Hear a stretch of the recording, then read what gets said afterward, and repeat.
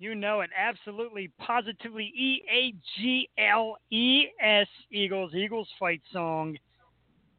Welcome to a special Thursday night edition of The Stoop right here on Blog Talk Radio.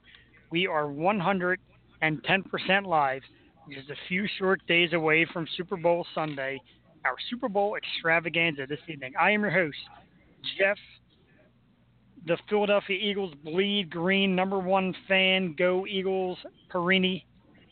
And with me, as always, the amazing, the wonderful, the incredible co-hostess with the most is Jewel. I love Nick Foles, and I think he's going to lead us to victory this Sunday. Katie. Good evening. Good evening. Are we pumped? We are so damn pumped. I am just covered in Eagle stuff. And for listeners out there, I've got on my Super Bowl hoodie. I've got my conference champion hat. I've got a Super Bowl pin. I've got football beads around my neck. I've got pillows and the blankets and the Eagles helmets and Eagles glasses and beer cans, and I'm Eagled everything, Jewel.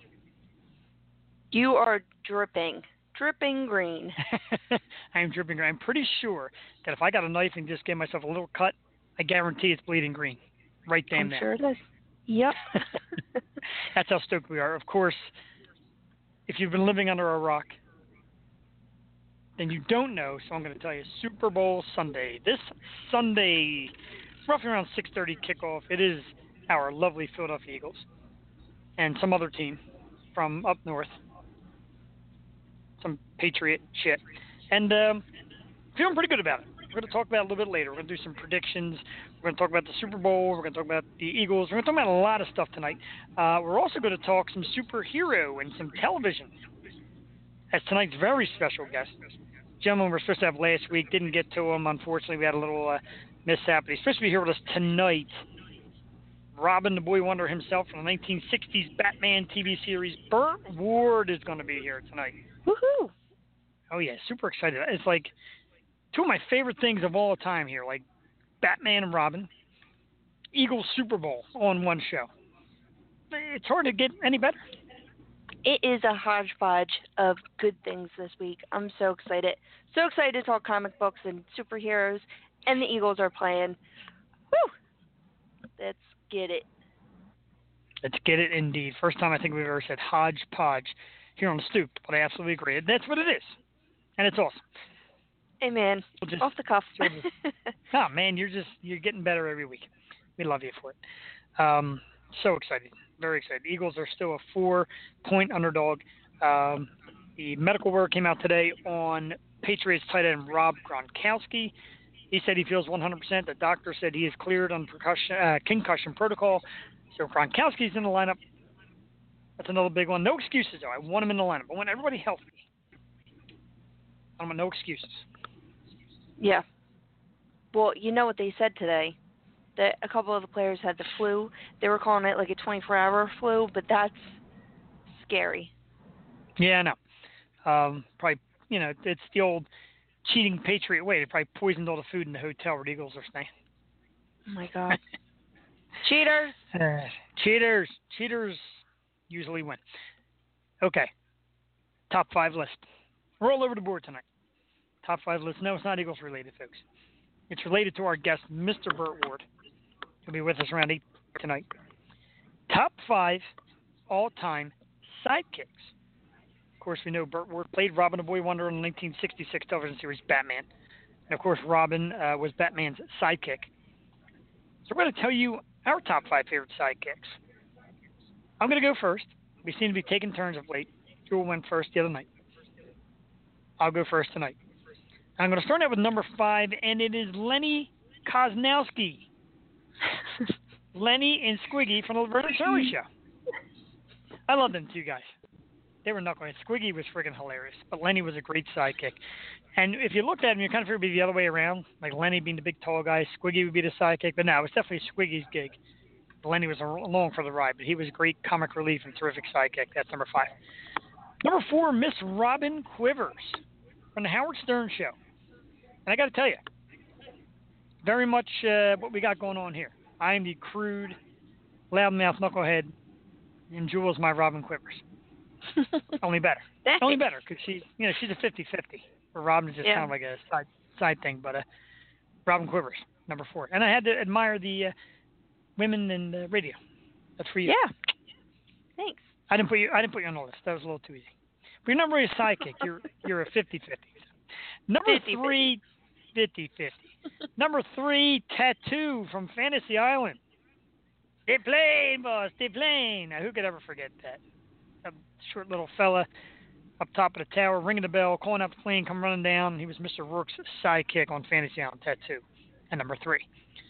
Number 2, not because he's on the show tonight, but it is, of course, Robin the Boy Wonder, Batman's sidekick. I told you last Wednesday, when he was supposed to be on that, as kids, my brother was always Batman. I always had to be Robin. And I grew to really enjoy Robin and watch everything that Robin did. So, my number 2 all-time sidekick, Robin the Boy Wonder. Number 1, we got to go to my favorite movie series of all time. The 2 of my favorite characters of all time, and one of them, of course, is the greatest sidekick, in my opinion. I noticed when I looked through some of these charts that a lot of people say he's number 1 of all time, and it's Chewbacca. Han Solo's right-hand man. Good try. Good stuff. Co-pilot of the Millennium Falcon and one badass dude, Chewbacca. My number 1 all-time sidekick. And that is my top 5 list for sidekicks. We're going to bring it on to my not sidekick, but rather my 50% partner co-hostess with the most is Jewel Tatey. And she's going to tell us her top 5 sidekicks. And if I'm on that list, I'm going to be pissed. No, I'm kidding. Not on the list. Damn it. All right. Why not? Here we go. Number 5, Donkey from Shrek. Who doesn't love Donkey? Voiced by Eddie Murphy. Donkey was just the butt of a lot of jokes, and Shrek was really mean to him, and he stuck by his side, and I love Donkey. How can you not? He sings, he tries to make you feel better. He's the best sidekick. Number 4, of course it has to be Dick Grayson. Robin came along and just changed the game for Batman. He gave, Batman kind of a heart, and, Batman opened up a little bit to Robin. So, he's the most iconic sidekick of all time. So he definitely has to be on the list. Number 3 for you. Okay. 3. Ethel Mertz. Ethel had Lucy's back like a true ride or die chick. She was always getting Lucy out of trouble, or trying to, and then getting herself into trouble. She was down for whatever. She was a great friend and a great sidekick. Number 2. It's one of my favorite movies of all time. The Dude Abides. It's Walter Sobchak. I didn't even know what his last name was, but apparently it's Walter Sobchak, played by John Goodman. Market Zero. He's great. Again, a true friend. Went anywhere for the dude. Was his wingman when he had to drop off some cash. And, how can you not love John Goodman as Walter in that movie? And number 1, it's my favorite cartoon, and the best little smartest kitty in the world is Sailor Moon's sidekick, and that's Luna. Luna was like a genius cat, and she's really pretty and black, and I named my cat after Luna. But she always helped Sailor Moon, and she even tried to fight some enemies with her. So she is just a special little sidekick, and she's my favorite. Number 1. That's a good one. Now, I got to ask you, and I'm not saying this to be smart. Now, Luna, is that supposed to be like a play on words of like lunar, since it's moon? Yeah, well, it's Sailor Moon, Luna, all the planets. Okay. All of the enemies in Sailor Moon have like rock names, like Beryl and Zoisite, Nephrite. All right, I said too much. Yeah, no, you're good. I'm just curious, trying to find out. It's a very cool show. So you say you're a big fan. I know a lot of women are big fans. Of course, I've never watched it. My generation. But I'll take your word for it. Well, thank you for that. Of course, always got to go age here on the Stoop. Speaking of which, I know we said in the last show that most of our listeners are males. But we're also 25% My age bracket, 25%. Your age bracket, 50% is the youngsters, 18 to 24. So thanks for Really? listening. Yeah. Well, I Thank you guess, for listening, guys. Sure. I assume it's like the Bella Elises and the Alyssa Girols and stuff like that, and where their younger friends and family and stuff will listen in. So that's great. Yes. Can I say something about Bella real quick? Absolutely. She has a new single out tomorrow, Bella Elise. Go check it out. Bella, Elyssee. She is amazing, and she has new music coming your way. And guess what? She's going to be back on the Stoop soon. We're going to work with her. We're going to find out when she wants us to play her new single and for it to be released, and I'm really excited. I love that. It's very exciting. She was an outstanding guest, very talented young lady, Bella Elise, with new music. So we love when our previous guests come out with new stuff. Let's rehash the top 5 list. And, of course, my number 5 was Lenny from Lenny and Squiggy. Number 4, Robin Quivers from the Howard Stern Show. Number 3, Tattoo from Fantasy Island. Number 2, Robin the Boy Wonder. And number 1, it's Chewbacca. That's not. You do that good. It's okay. It's all I got. Jules list number 5, Donkey. And I saw that, and I'm like, you know what? I can't believe I didn't put that on. That's great stuff. Number 4, Dick Grayson. Little twist on the Robin the Boy Wonder thing. Very good. Ethel Mertz, which is actually a hilarious one. I love that. Walter Sobchak from, what the hell's that movie called again? Oh, The Big Lebowski. The Big Lebowski. Let's go, Jeff. Big Lenny Kozlowski. And number 1, of course, everybody's favorite, Sailor Moon's Kitty, Luna. Meow. Meow. She actually talks like this, with this, like, British accent. She's very cute. Oh, Jesus. That's something else. Let's take a second and thank last night's guest. I think I'm still laughing from last night's show. We had local comedian, Philly guy, Brian Six was our guest last night, and he was hilarious. And I got to tell you, I don't want to say the word. We'll say it later after Burt Ward, so his listening audience doesn't get overly offended. But it starts with a chuckle, and you know the last word. But I probably said that word 1,000 times after I got off the air. But he was hilarious, and I took a second to thank him on Facebook, and he said he had an awesome time, and we thank him for coming on. Very funny dude. Yeah. Very funny. Another great Jill Tatey find from our great city. And he's going to be at the Piazza on February 10th. February 10th, Creep Records. $10 to get in. Free beer. Now, hear us again, because Brian said this rather emphatically. You're not getting a beer. Like, you're not getting $10 on a free beer. You're getting beers, like beers, until they run out of beer. Loads. Lots and lots of beers. Lots and lots of beer. So, I kicked around with the wife, and we're thinking about it. Yeah. Be one hell of a they can't beat free beer. Free beer, comedy. I mean, all they do now is give out free chicken wings, and I'm pretty sure I'm like living there. That's amazing, and that's such a cool place. Like when it's nice out, they play the Phillies games out there. They'll play the Eagles games, like on the huge, big screen. I don't know if you're familiar. It's so cool, and there's so many good shops. My favorite burger joint was down there too, but they closed. PYT. That place is awesome with the Krispy Kreme burgers. I was never there. I always seen their videos, and everybody used to always post it. It looks so damn good. But I never got there. Now they're closed.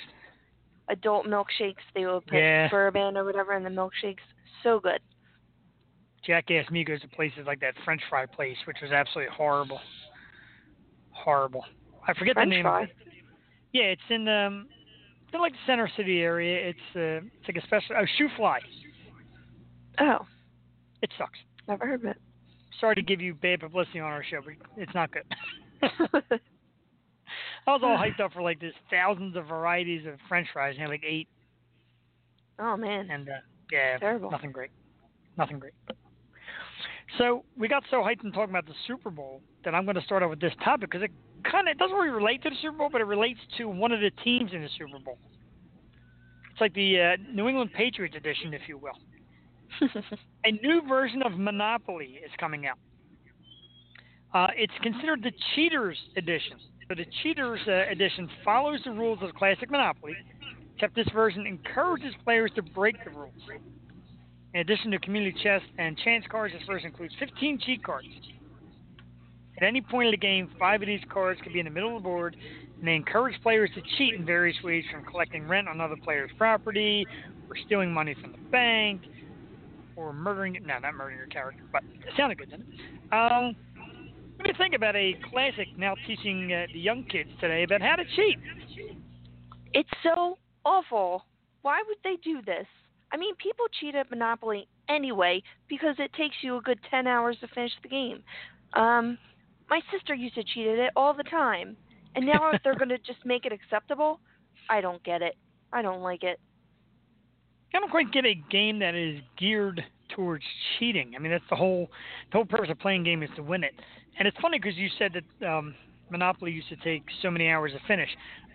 2 versions that had fixed that problem. In the 80s, they came out with a Monopoly Playmaster. And there was an electronic machine you put in the center of the board, and it actually synced to the game. The Playmaster would make the move. Oh, yeah, it would make the moves. And after X amount of turns, properties weren't bought, they would go up for auction. If you own 2 properties, I own 1. After so many spins, it would call it buyback, and I had to give mine up. I had to rebuy it from auction, or you had a chance to buy it.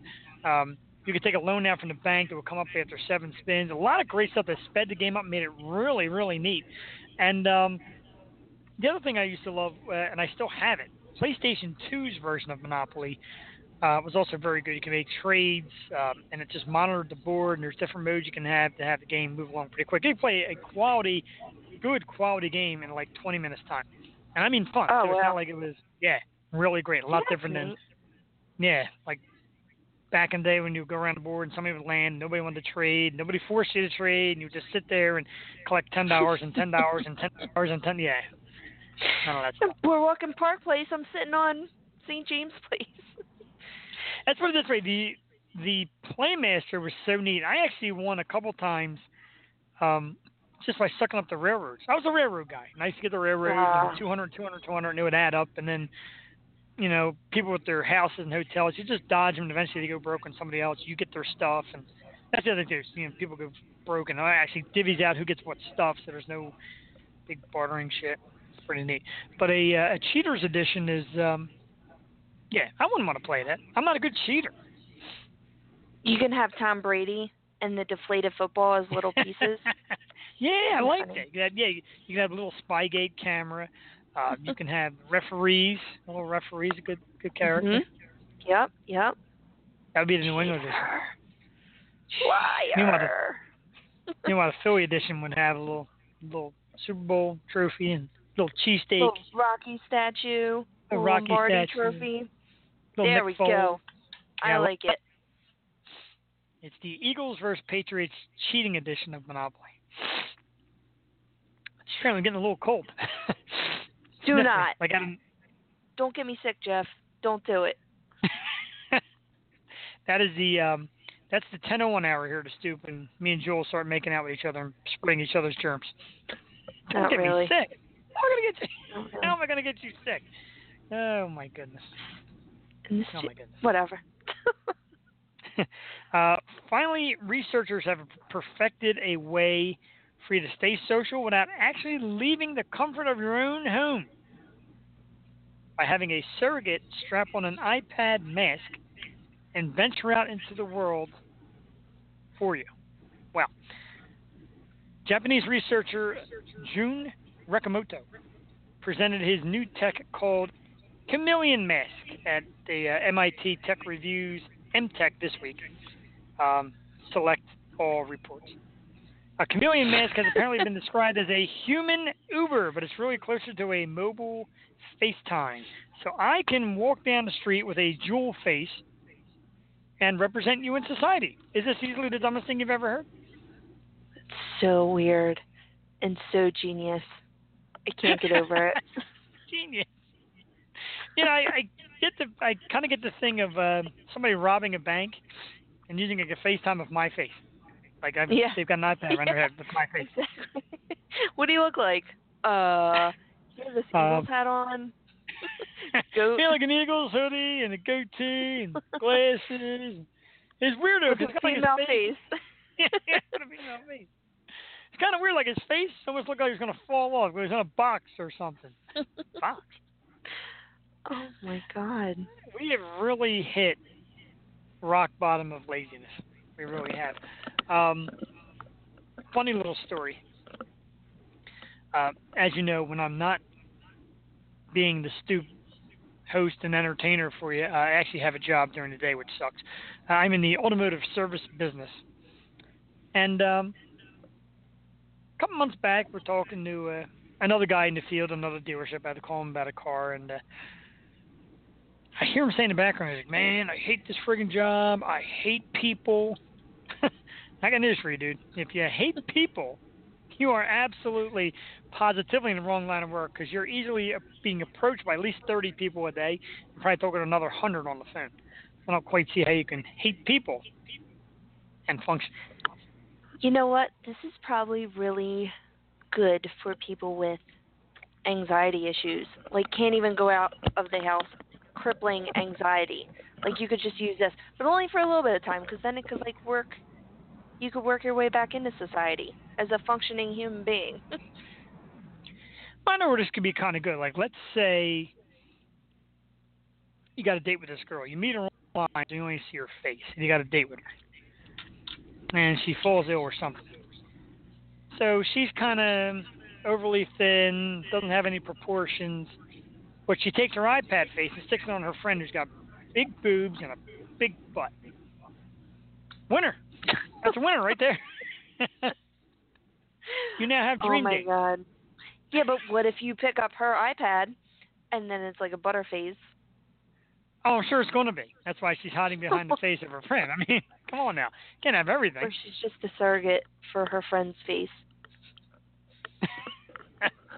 Face surrogate. We've really reached the end of the line. You know what? I hate to be cruel, but nuke us now and start over. If you can nuke us all now and start over, I'd recommend it. We're a friggin' mess. Can't wear your own face in public. It's pretty funny because I almost like want to try it. You know what? That's better than robots, though. I don't know how the person underneath feels, though. Like, what does that feel like? Just having that strapped to your face. You got like an iPad strapped to your face. Like, how do they see? I really don't know. That's pretty interesting. Well, I didn't really think of that. I mean, you can't necessarily put eye holes through it, so I guess you can't really see nothing. This idea is getting dumber by the second. I know. Don't argue with me, people. I just read them. I don't make them up. Jesus. Crazy. Crazy. We ask Burt Ward what he thinks about that. It's coming up at 8:30. Millennials are the first generation ever to admit that going out actually sucks. Wow. This, I don't even want to read on because I'm already dumbfounded about it. But, in quotes now, they're the greatest generation of couch potatoes, is how the New York Post, in one of the most amazing articles ever written, describes millennials. The case against us? We're streaming more, spending more time on our phones than Gen X, declining to socialize in person, and maybe most damning of all, quote, more young people are choosing to spend a quiet evening at home. We're not even cool enough to get drunk. A 2016 survey by Hunnigan found that millennials do bother to venture outside. 75% drink in, I gotta chill, drink in moderation. Oh my goodness. Wow. Yeah, this is, man, what is going on tonight? What did you do to me? I just found out that I'm a millennial, like, right at this second, because I'm like, I'm not a millennial. That's, the kids below me. But no, I'm a millennial. It says between 1977 and 1994.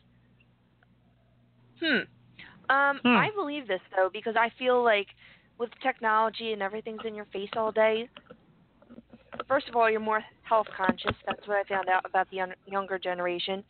You have everything you need at home. So once you have, like, I don't know, a guy or gal and you're sitting at home and you just rather have a drink or two at home than go out and deal with the public and fighting and bars and all that. So, yeah, I really thought this was for, like, kids younger than me for some reason. But I like staying at home. Like, if I stay home, I'm still going to have a good time. Like, I have my music and a couple of beers, like video games. That's a party. Yeah, I don't. I'm not anti staying home. But this article almost makes it sound like going out at all is just like frowned upon. These youngsters Maybe like have going out and socially drinking. That's what they're. Yeah, maybe. I don't know. I enjoy doing my thing. Now you go out way more than I go out. I know that for a fact. I do. We tend to get out a lot when we can. I like getting out and being a part of society. I'm not a fighter, though. You said fighting. But like I said, like this Sunday, everybody says, where are you going for the Super Bowl? I'm not going anywhere. I'm going to be at my house. And I invited some people over, and they're coming. Unfortunately, I mentioned to Jewel, and I think she's coming. Don't tell her I said that, because that's, oh, my God. Not coming to that crap. Not coming to that crap. No, seriously, we kept it fairly small. We didn't want to go crazy. But I don't want to go out. Like, I don't want to be in a bar with, like, 200 armchair quarterbacks telling me what every play means and how they're supposed to be doing things on every down and give the ball to this guy and that guy. I know all that. I watch the game. I watch it religiously. I don't need commentary. I'll be my own commentary. I'll tell you how it's supposed to be on Facebook because, I like to post like 700 times during the game. I don't know if you ever knew. Yeah, and I feel like guys especially are going to be extremely annoying out that night. They're going to be like, oh, my God, well, he did this because of that. Like, exactly like you said. Like, you know the game. They're explaining it to you. Like, that could get annoying very quickly. For the celebrations even, I don't know. Mike's like, oh, why don't we take Joey down to Common in Frankfurt? I was like, hell no. There's going to be so many drunk people trying to climb the poles and beers flying and everything like that. But you want to celebrate because it's your hometown team. But maybe we'll do something for the parade. Yeah, I'm when we win. Thinking about that too, and I, kind of goofed, and I took my day off today when I was supposed to hold it in the bank till Tuesday or Wednesday in case they won the Super Bowl again a parade. Yeah, I goofed on that. Crap.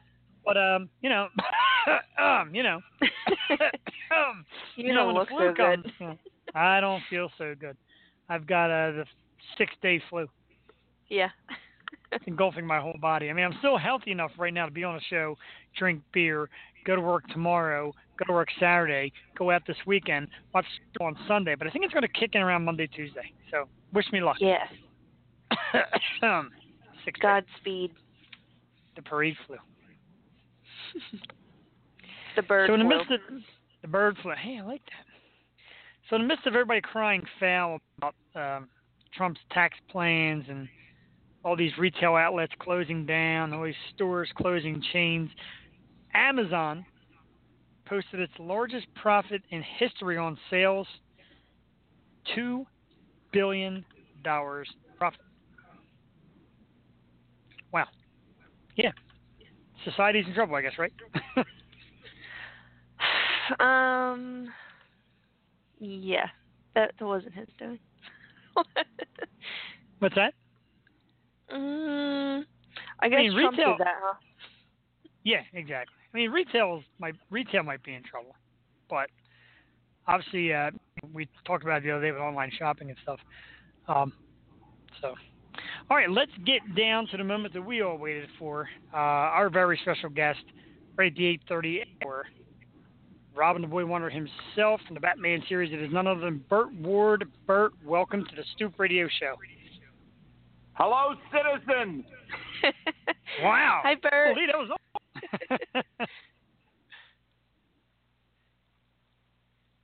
Burt, Great how are to be you? here, guys. Thanks. It's great to have you, man. We're looking very forward to this. We are both huge fans of the Batman series and yourself, and you're always a great actor, and we've seen some of your past interviews, and you're always a riot. So thanks for taking the time to join us tonight. We're going to have a good time talk some Batman, talk some charity stuff. So you ready to go? I'm ready to go, citizen. Awesome. All right. Thank you very much. So let's get right to it. How did you land the role as Robin on the Batman series? How did you get discovered? Well, I was a young actor going to UCLA, studying privately with some professional coaches, and my father was a prominent real estate broker in Beverly Hills, and I sat on the houses on weekends for people to come in and possibly buy a house that he was promoting.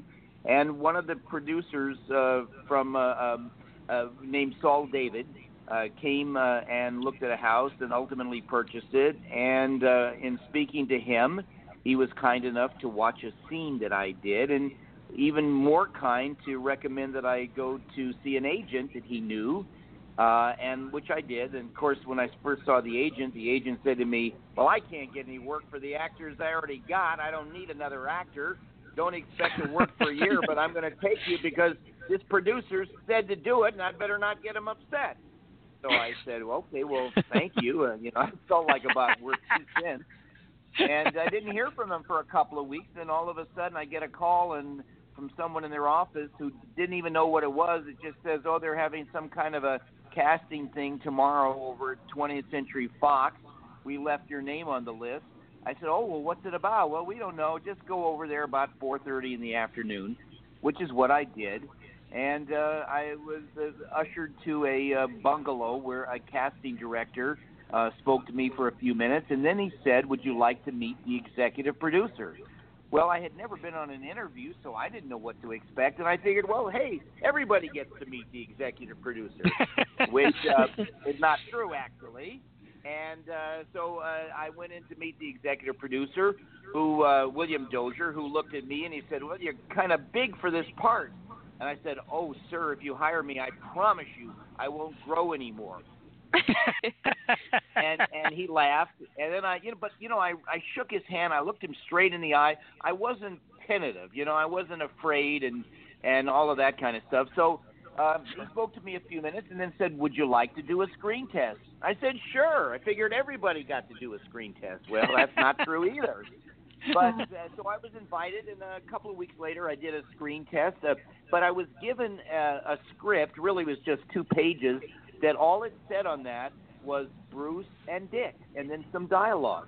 And I was introduced to a man named Adam West. I spoke to him for a couple of minutes before the screen test, and instantly we became friends, and we were laughing and talking. And so I did the screen test, and I said, well, thank you very much. I started to leave. They said, well, wait a minute. Don't go right now. We have something else for you to do. I said, oh, what's that? They said, over on the other corner of this soundstage is a dressing room. We've got 2 wardrobe men waiting for you.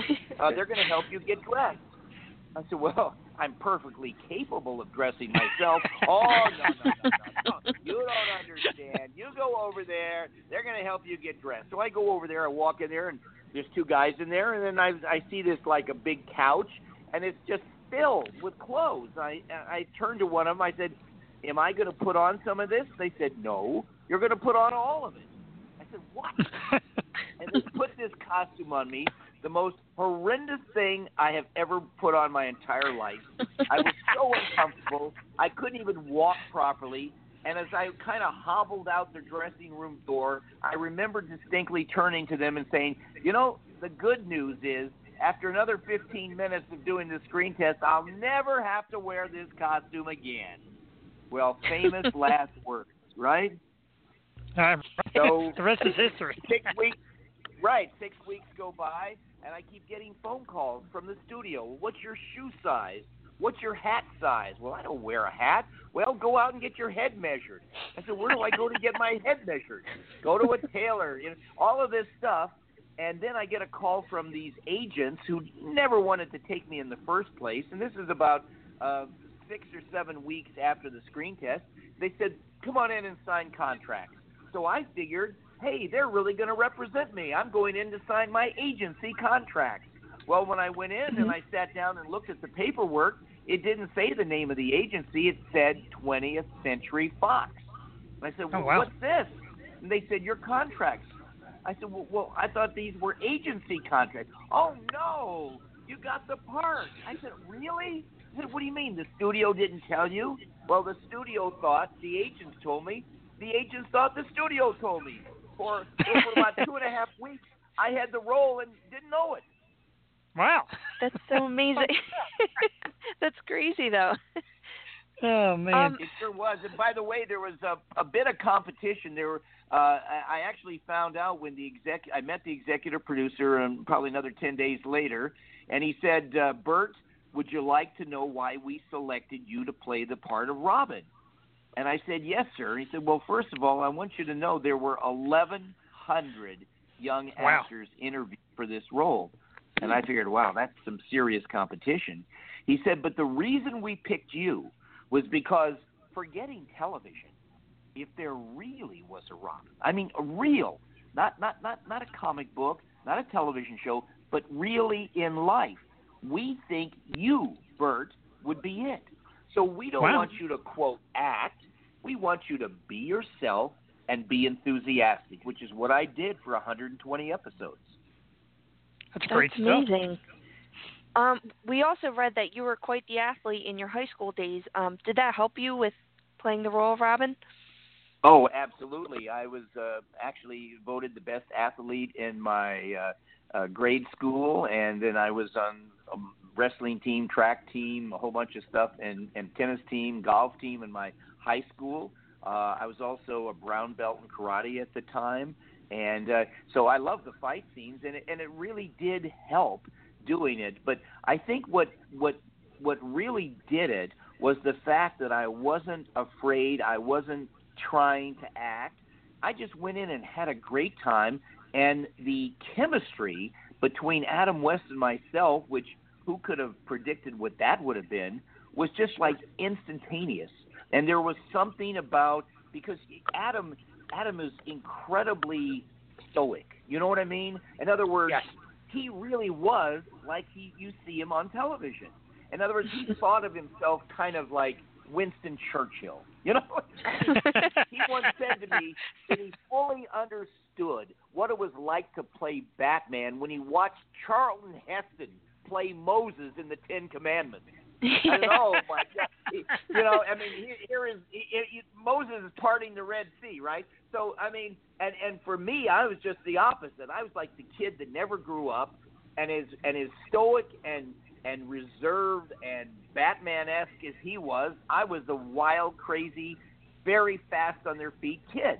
And this chemistry of opposites, and combining with the campy style, the subtle meanings, sometimes innuendos, that all of that together worked to really reach a broad audience. That's awesome. So, I mean, here you are like a young guy, kind of like in your first experience, and you're working with these big stars like Adam West, Julie Newmar, Cesar Romero, Burgess Meredith, Olmert and Olmert. Was it like a big shock to you to finally be this famous? Like you said, you're like this younger guy bouncing all over the stage with these experienced actors. How did that make you? Well, you know, I never thought of myself as famous. You have to understand, maybe because I hadn't been kicked around for 10 years and rejected to the point of, you know, I just, you know, I walked in, I was open, relaxed, had fun with it, and got the job. But I will tell you this, making movies and television really isn't what you might think it is. You know, people see these stars that show up at the, you know, grand openings or world premieres, and they're all the, you know, and they interviews and, oh, hello, Dolly, you know, all this kind of stuff. You know, it wasn't exactly like that for me. Here's what it was like. It was like going to work every morning at 7:30 in the morning. You had to be there on time. Getting makeup put on, which is thick and uncomfortable and all this stuff, putting on the most horrendous costume in the world, okay, and then sitting around for 45 minutes to wait to work for 30 seconds. And then waiting another 45 minutes for another 30 seconds on an ice-cold sound stage that you had to wear a big, heavy robe when you weren't shooting to keep from freezing to death. And then the closest person in age to me, because I was 21, was Adam West, who was 37 at the time. Oh, wow. All the rest of the people were these top professional, you know, cameramen and lighting guys. And you know, but these guys were all in their 50s and 60s because they had spent many years just to become where they were. You know, they're wonderful professionals. So for me, it was kind of a lonely experience. And the only time I really noticed any difference was about 3.5 months after the show came out, when I made my first personal appearance at a shopping mall. And I'll never forget, it was like pandemonium. People were sleeping on the streets, like for 5 days before I got there. I mean, and Adam wasn't even with me. He was in New York filling Shea Stadium, where I went out and I was supposed to sign autographs, but they couldn't even do that. They handed out raffle tickets, more than 310,000 raffle tickets were handed out to the people that were there. I will tell you one funny thing happened. It made me realize that not everybody had watched Batman, because here I am dressed with the University of Washington football team, kind of like a bodyguards walking with me, and walking down this long mall to get to where I was supposed to greet people. And coming the other way were these two elderly ladies who, when they took a look at me and saw me in the costume, one lady turned to the other and said, "Huh, damn hippie." That's great. Oh my goodness. Yeah, and we were so sad to hear about the passing of Adam West. Did you two remain close and you know? Oh my gosh, we worked together just about every week for 52 years. Wow. Adam and I were incredibly close. Not just on the set, we were great friends. Our families were friends. I remember even during the series, but these terrible long hours, occasionally on a weekend, we'd get out and go play some tennis together, and people who were coming to these kind of public tennis courts would sit there and look at it, and all of a sudden, oh my God, that's Batman and Robin! Craziness. And then we've done so many thousands of personal appearances.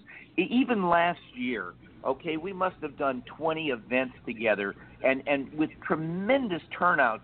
Dallas, 80,000 paid attendance to come see Adam and I. Toronto, Canada, 160,000 paid attendance to see us. And people would literally stand in line for hours to get a chance to come up and say hello, ask a question. And we loved meeting people, and Adam was such an incredibly friendly, funny, wonderful human being, and I miss him terribly. Oh. Yeah, we all do. Even his later days of Mayor West and all his great characters, a hilarious and excellent actor. Going back to the Robin character, there's always stories going around about the Robin suit. Legends go on. It was uncomfortable, too tight, caused physical damage, and of course the famous story about you having to keep tucking it in. Tell us some stories about your Robin costume and how that hurt you through your days. Look, let's face the situation for what it is. Man was not built for tight, right? Okay, so already you have a problem starting off. And then when you combined with all of the, I mean, really, very tight, very snug, and it's so funny because it probably wouldn't have mattered who was in the tight, but in any event, the long and short of it was there was a lot of talk, and there was, I mean, you have to understand, everybody was so excited about this. Was the #1 show in the world that I mean, there were psychiatrists trying to analyze what they call the strange and unnatural relationship between Batman and Robin. And I used to say to people, wait a minute, what's so strange and unnatural about two guys that run around wearing tights and live together? Come on! In a big giant cave, nevertheless. Yeah. Yes, that's right. And a phallic symbol Batmobile. I mean, all of this stuff that was analyzed and reanalyzed. But, we did this show as a lot of fun. We played it straight for the kids. The adults loved the nostalgia of the comic book. And at that time, there was an audience that the networks could just not get to watch television, which was the teenagers and the college kids. I mean, their attitude was, why would I want to sit inside when I can go out and do all this kind of stuff? Well, with our double meanings and campy style and very suggestive nature, all of a sudden these kids were like, oh my gosh, I got to watch this. And I found out that dorms at the colleges, for 2 hours in advance, they had filled up in their, dining rooms and stuff to get seats before Batman came on, just so they'd have a seat to watch the show. That's awesome. And that's what made it so iconic. It's just that those kind of jokes and the way you guys pulled it off. When did you know that, okay, I'm playing this iconic role? Now you're like a legend.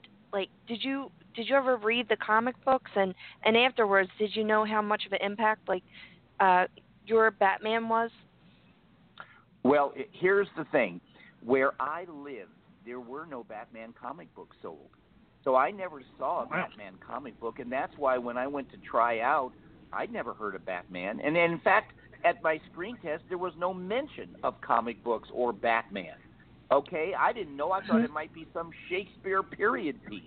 But the costumes were crazy. But I do remember one thing you might find interesting. I really believe that thoughts are things, because as a child, all I wanted to be was Superboy.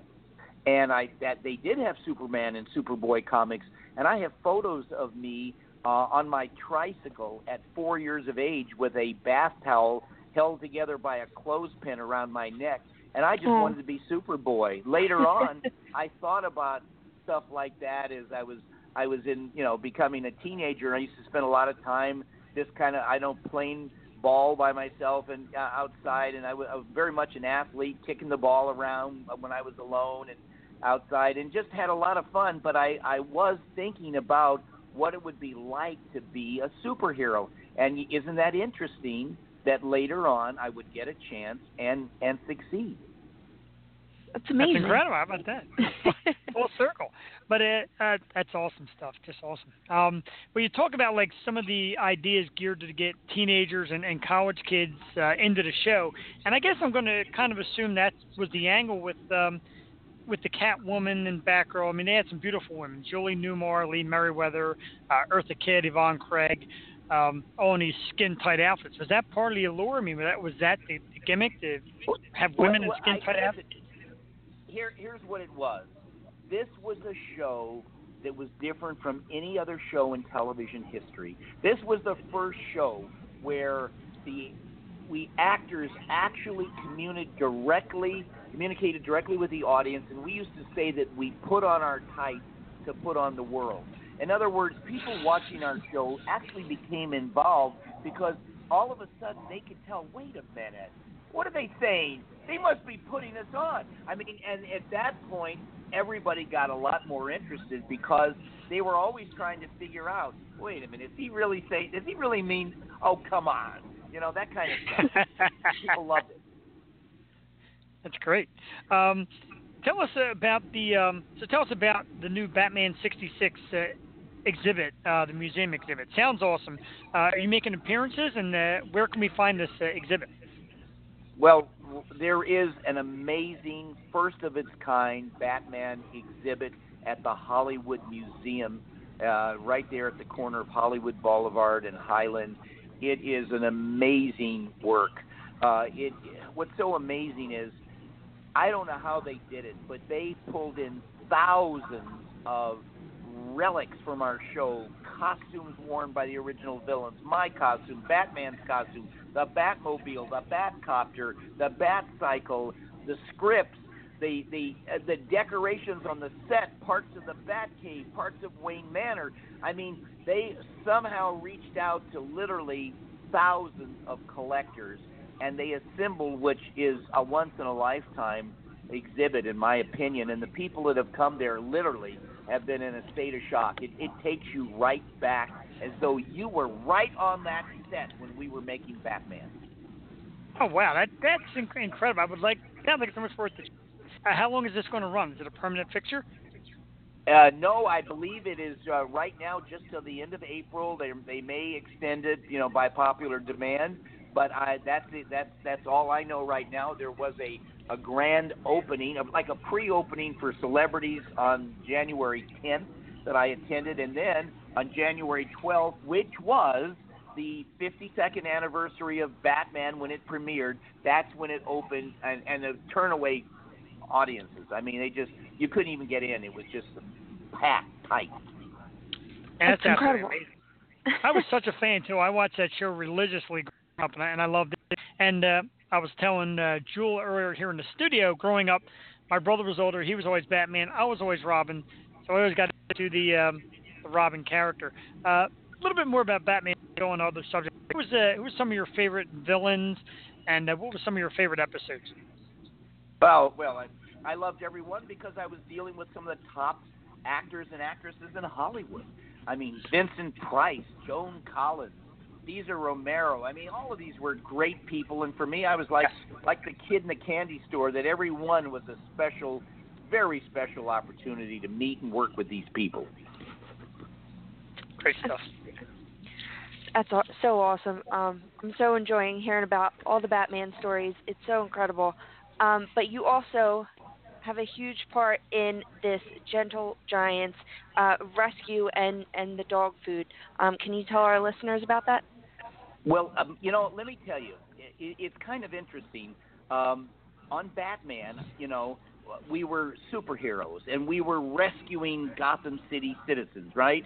And I like to say that I was the caped crusader, and now I am the canine crusader. And my wife and I are very into charity. And for the last 24 years of my life, my wife and I have spent rescuing more than 15,500 dogs. That's Every incredible. one would have been put to death if we hadn't been there to save them, provide food, shelter, complete medical care. And in every single case, we found them a safe, loving home. And it's all charity. That's amazing. And we've never taken a penny from this, okay? And in the course, I mean, if you just think of it, if you have 50 or more dogs in your house like I do for the last 24 years, and these dogs you saved from death, you obviously want them to live the longest, healthiest life possible. And what happened was, because we were rescuing the giant breeds, and which just happened to be that they have the shortest lifespan. And these dogs, if we didn't get them adopted, they would die at 7, 8, 9 years of age. And my wife and I would cry in every instance. And we said, if there's any way we could change things, we will. And we literally spent incredible number of hours, incredible amounts of money, into the millions of dollars to find a way to help not just these dogs, but all dogs live longer. And we first developed a feeding and care program, which I'd like your listeners, if they want, go to our website at gentlegiantsdogfood.com, read about our special feeding and care program, how we feed and care for dogs.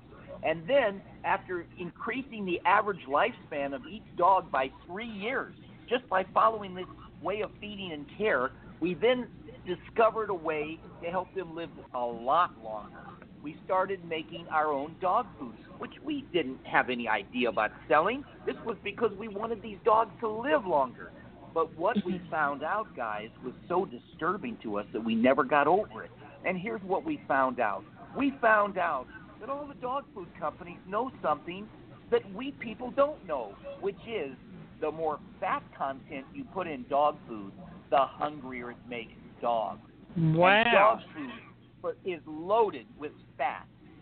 And just like, you remember 6 years ago, Morgan Spurlock went into a McDonald's, ate every meal for a month, gained 55 pounds. He almost died. They made a movie called Super Size Me. Yes. This is exactly the same thing. Dog food is loaded with fat. So we made our own, and we're not trying to sell more dog food because we just want the dogs to live longer. So we didn't add any fat. So our fat content is 9%. Just about everybody else is 12 to 22% crude fat. All right, and if that wasn't bad enough, dogs love the smell and taste of meat, but they don't like the smell and taste of fat. So they don't want to eat the dog food. So the manufacturers found a way to get them to eat it, which is after they put all the fat in it and it's made, they then spray the outside of every kibble with a different kind of animal fat that the dogs will eat. Oh, my God. God. Would you take bacon grease and pour it down your garbage disposal at home? Of course not. It would ruin it. So if you wouldn't take animal fat and pour it down your garbage disposal, which would ruin it, why would you feed a dog kibble and food that every single kibble is encapsulated in grease? That's the greasy feeling you feel when you feel dog food. So what did we do? We made a food that, again, because it's our charity, my wife and I take no salary. We take nothing from it.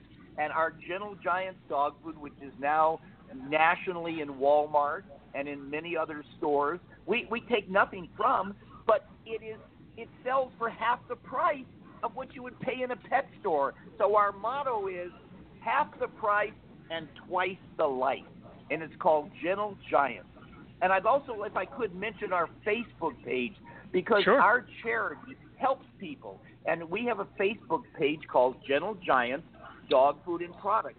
Every week, more than 1,100 people write in or communicate through Facebook asking for help. Well, what do I do about this with my dog? And what do I do about that? And we help people for free.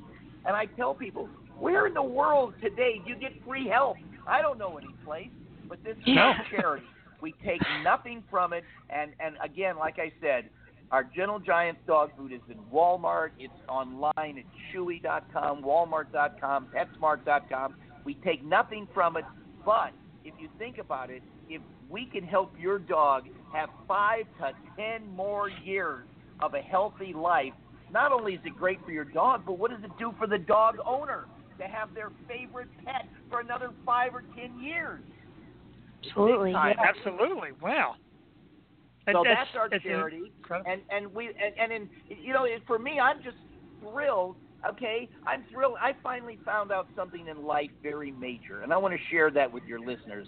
You know, I thought success was a personal achievement until I got to a point that I started doing charity work for others.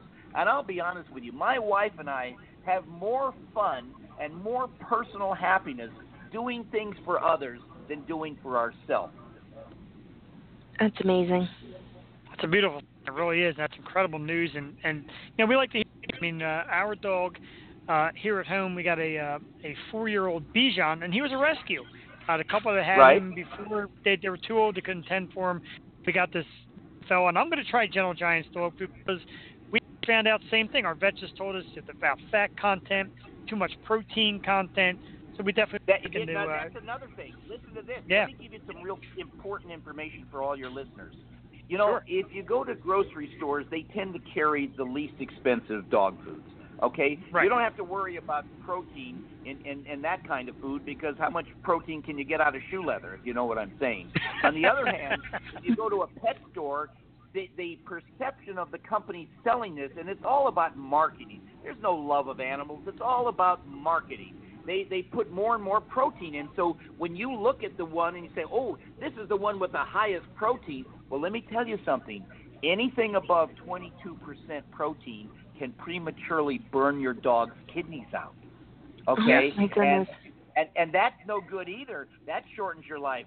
But I also want to mention a couple of things about feeding and care I think your listeners would get a kick out of, okay? Let me just tell you how we have these dogs living so long.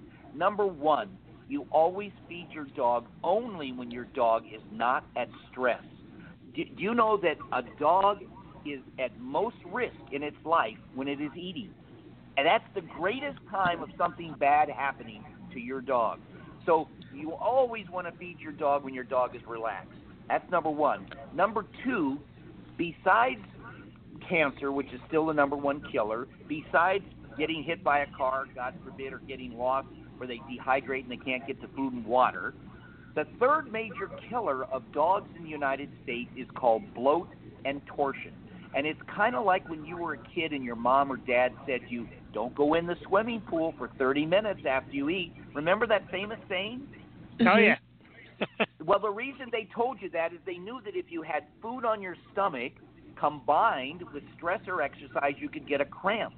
Humans are much better designed than dogs. If you get a cramp, you can go lay down. In 30 minutes, you're fine, but not a dog. If the dog starts to cramp, the stomach flips and shuts off everything coming in and out of the stomach, and the stomach immediately begins to die. At that point, you only have 30 minutes to 45 minutes maximum to get them to an expert surgeon. Your own vet can't even do that surgery. This is like an animal emergency clinic or a specialty clinic that has, because it's like open stomach surgery. It's like almost open heart surgery, but it's almost open stomach. So you don't want to have that happen. So here's how you avoid the problem. Always feed your dogs when they're relaxed, okay, and not at stress. Number two, no exercise, including no walking on a leash for an hour before and after eating. 3. Wow. No riding in a car, no motion an hour before or after eating. And then here's the one that everybody's eyebrows go up when I tell them, guys. And I know your eyebrows are going to go up too. We feed our dogs a minimum of 5 or more times a day, smaller, more frequent meals. And people say to me, why would you do that?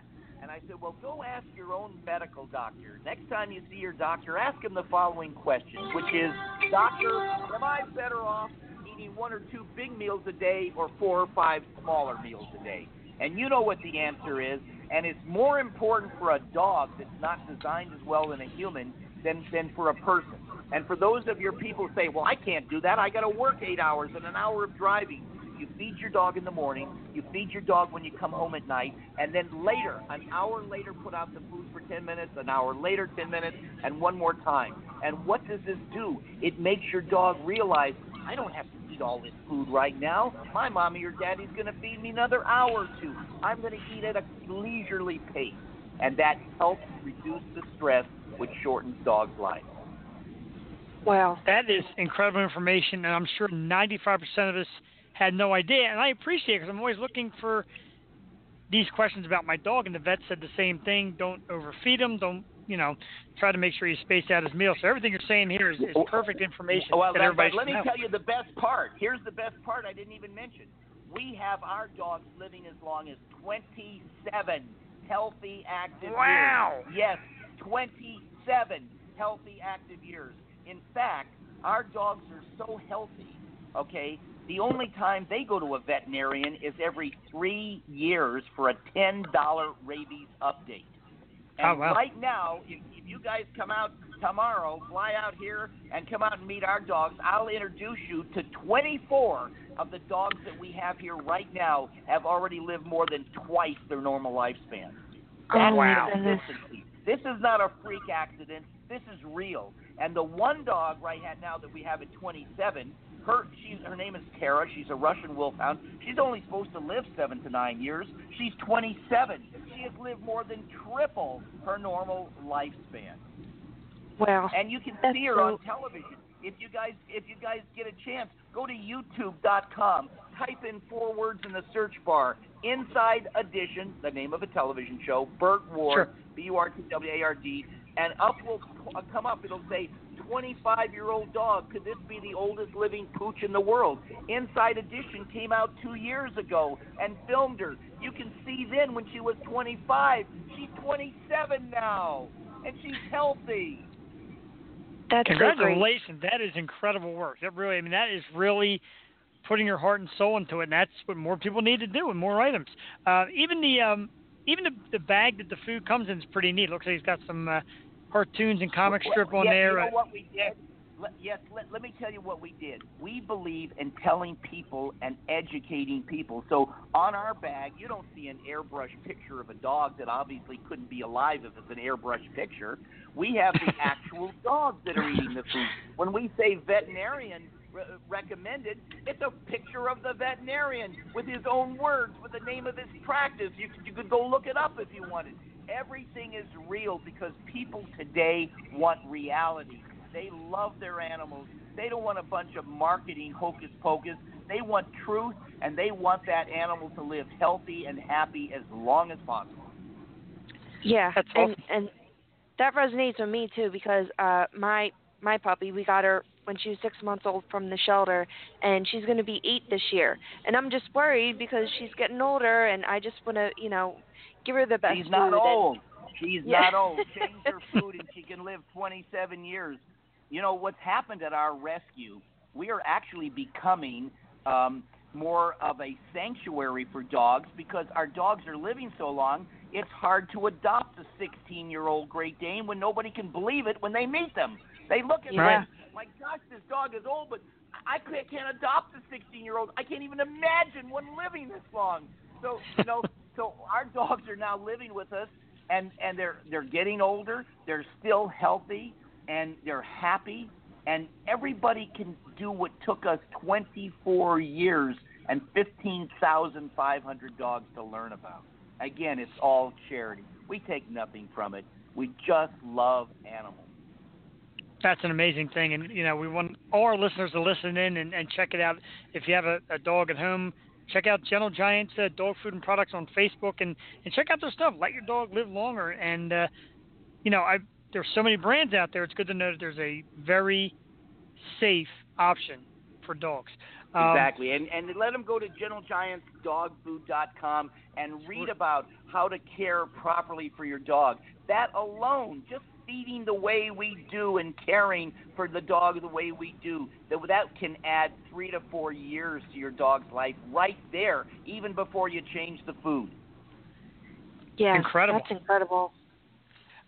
Any suggestion? I guess the question that comes out, we're talking about, any suggestions about water? I mean, basic tap water, or is any kind of preferred water?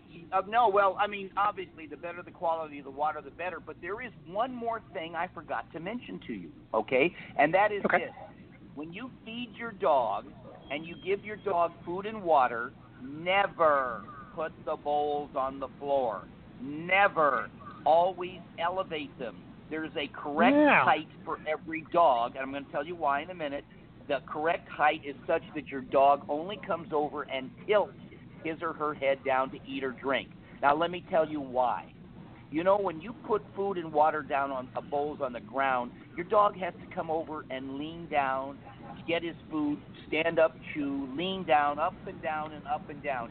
And here's the secret how we have dogs living so long, which is this. Every stress, no matter how little it is, that you can remove today from your dog's life, you can take that stress and add on to the length of their life. So when you think about it, to make an animal come over up and down at every meal, you're wearing the dog's body out. You know what I'm saying?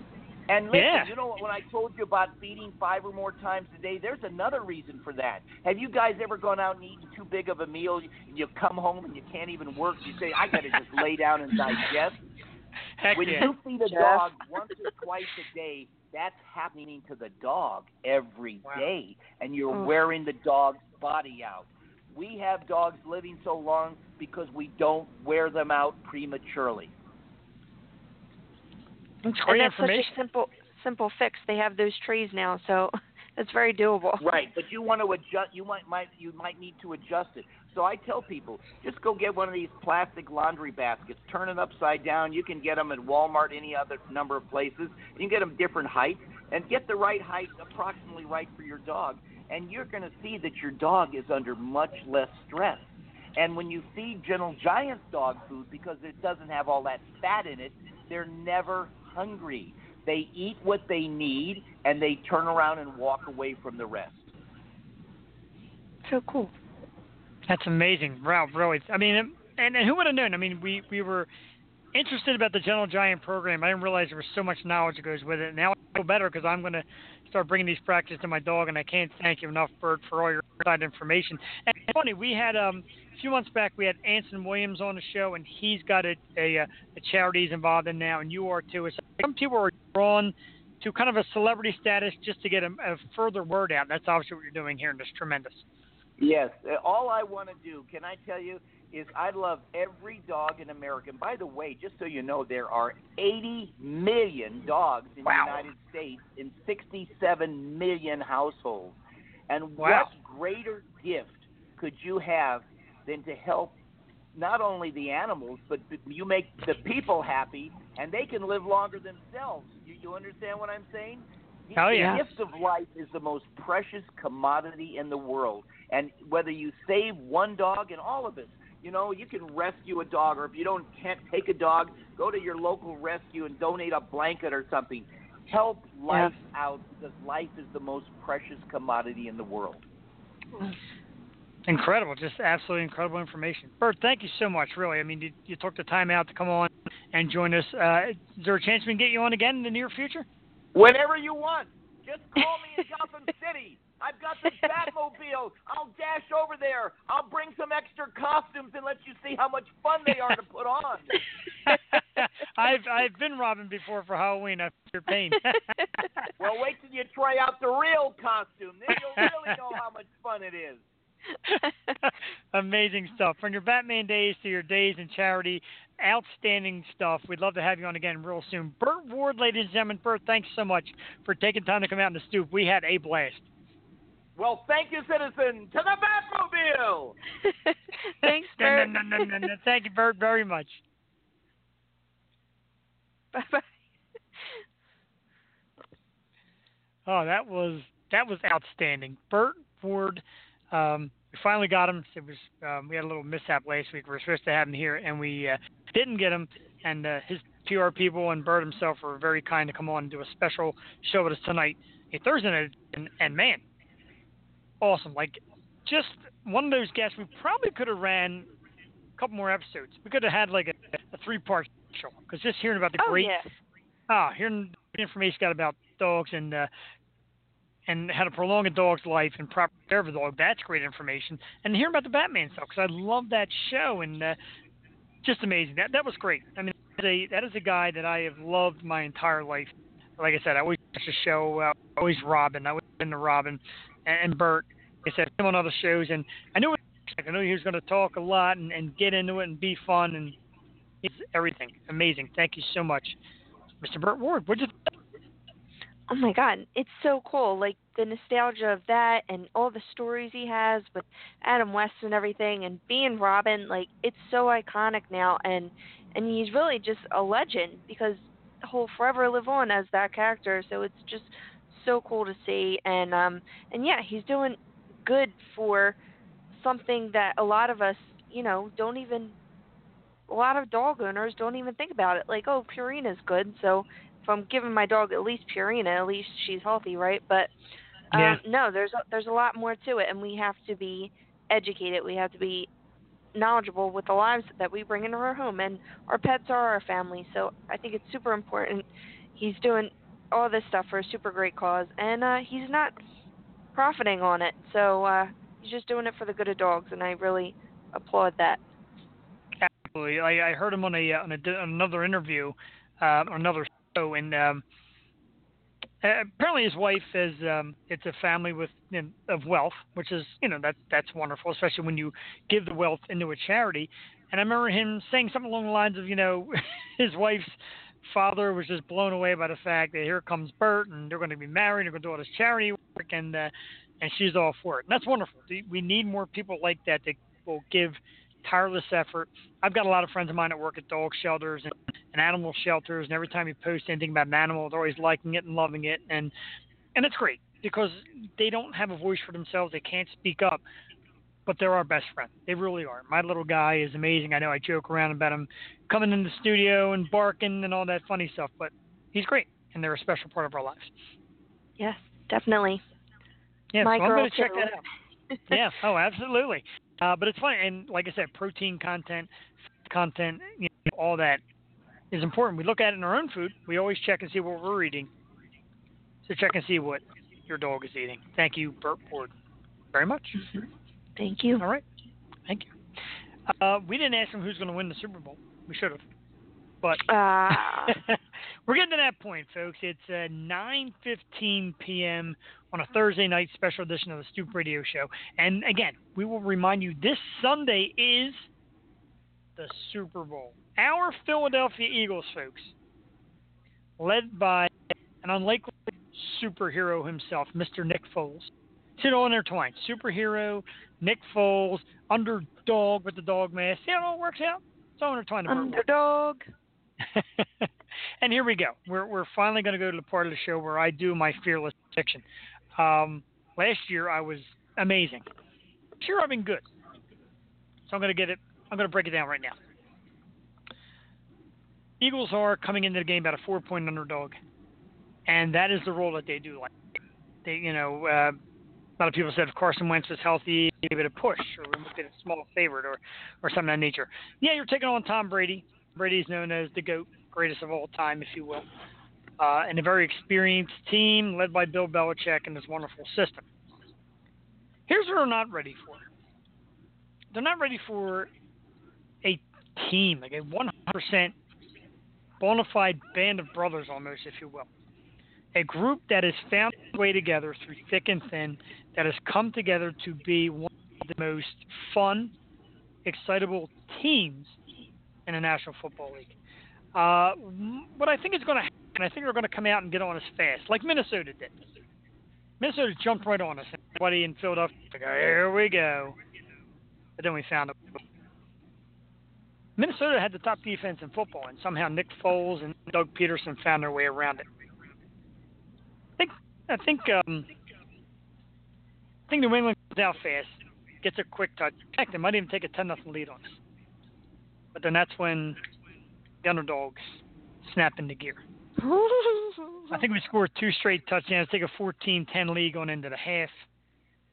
Third quarter becomes a little bit of a back and forth, a little bit of a shootout. And in the end, with the Eagles up by a small portion, Brady and his boys take a late lead. Let's say 24-21. They take a lead. Let's go a little higher. Maybe 27-24. 27-24, about 2.5 minutes left. Nicky and the boys with the ball. They score, and they take the lead. Brady has 3 times to get the ball, left with a minute and some change, and everybody looks, and all the commentators and everybody in America and Facebook's blowing up. Says, here we go again. Brady's going to break your heart. Only this time his heart's broken. Tom Brady throws an interception. The Eagles take that interception. They down the football. They run out the clock. And your Philadelphia Eagles are Super Bowl champions. 31-27 is the final score. Your Eagles from march down Broad Street, Super Bowl champions. That is my prediction. Probably not going to be anywhere near that way, but that's my prediction. Jewel, I am taking the Eagles. We're going to say 31-27. What's your take on this game? Give it to us. Break it down. Whew. Jeez. Well, I just felt like I was there when you were telling it. Yeah, I think it's going to be close. It's going to be nail-biting action, I believe, all 4 quarters. Maybe it'll be slow in the beginning, but those last 2 quarters are going to be like torture, I feel. I'm just on the edge of my seat. I have been this whole season, and I'm just excited. I'm really excited to see how they're going to play. They always have some kind of fun, and it really has been enjoyable watching them play all year. So, yeah, I think it's going to be close, but we'll pull it out. Oh, I like it. You got a score for us? Do I have to predict now? Yeah, go ahead. Give us Let's go. I don't know. 23-20? Us? 23-20 is good. 23-21? Oh, that's good, too. One of those. 23-21. I like it. I don't care if they win by a half a point. There is no such thing, but I don't even care if they win by half a point. I just want to win this game. And I want us to just get a parade, and I want the city to go crazy. I want to go off that schneid and stop seeing memes about people in rings, everybody talks about rings, and some stupid thing about Kim Kardashian got a ring, why can't the Eagles? I mean, come on. Damn. Kim Kardashian got a ring, so she got that big fat ass. That's why she got a ring. What does that mean? She got a Super Bowl ring? Did Reggie No, win? she got a ring. Like she got a ring and she's married. Whatever. So if she can get a ring, and it's stupid. I heard that when she dates someone, they go on to win, like, the championship. That's what I thought you meant. Yeah, she had the whole, like, Reggie thing, and, yeah, she had that magic touch for a while. I'll date her. The Eagles win the Super Bowl. Now, you know what Kanye touch that? I'm done. Ugh. Kanye been touching and Kanye and all over that, and good. Yeah. Yeah.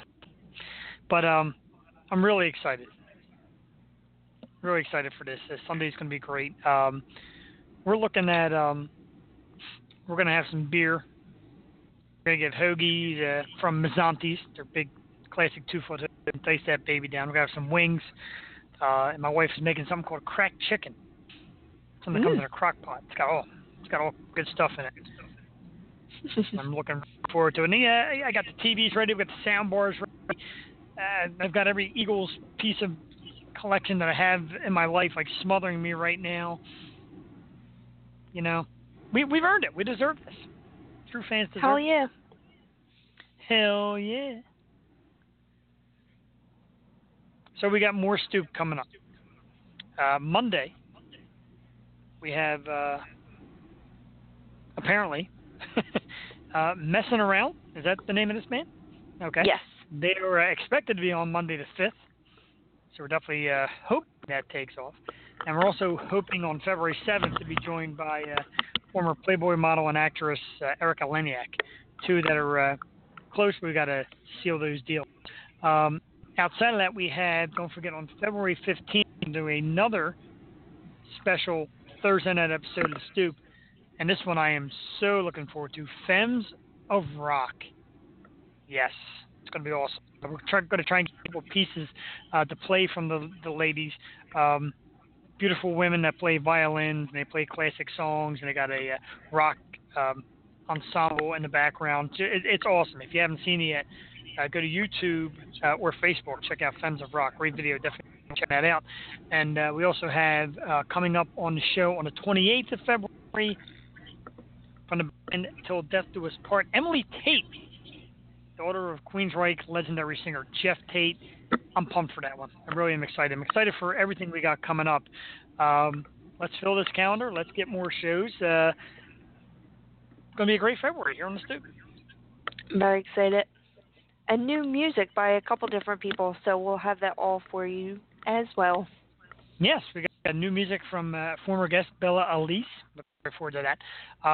Still waiting on the word from Lilith in the Night. They do have new stuff coming, especially the end of January, which was passed. So we'll touch base with Lilith and find out what her new music is all about. We'll be doing some debuts here on the Stoop. Speaking of music, one more time before we go into the Super Bowl, Jewel. You know what I'm going to play because I love it so very much. You know what I'm playing. Again, on Facebook and Twitter, Eagles Nest 365. That's where a bunch of us Eagles fans get together and we post videos, talk about Eagles, and get hyped. One of the members of that band, young man who goes by the name of Rock Fadon, was nice enough to make a rap song for the group, Eagles Nest 365. It's a song called Going the Distance, and it's a hype video and a hype song. It's fantastic, and it gets you ready for Eagles football. So we're going to play that one more time to celebrate the Super Bowl, which is this Sunday, and we'll come back to you in a few minutes, and then we'll sign off, the last sign off before Super Bowl Sunday. So look it out. Going the Distance, Rock Fadon, here on the Stoop Radio Show. We'll be back to you in 3 minutes. Yeah, welcome to the Eagles Nest 365. You with us? You ready to ride out there? Let's go. I mean, yeah, let's go. There's only real Eagles fans around here. The Nest. You ready? Let's get. Yeah, all my diehards, are you with me? We representing Eagles Nest 360. Coming up from the bottom to the tip, man. Fly, people soar, you with me?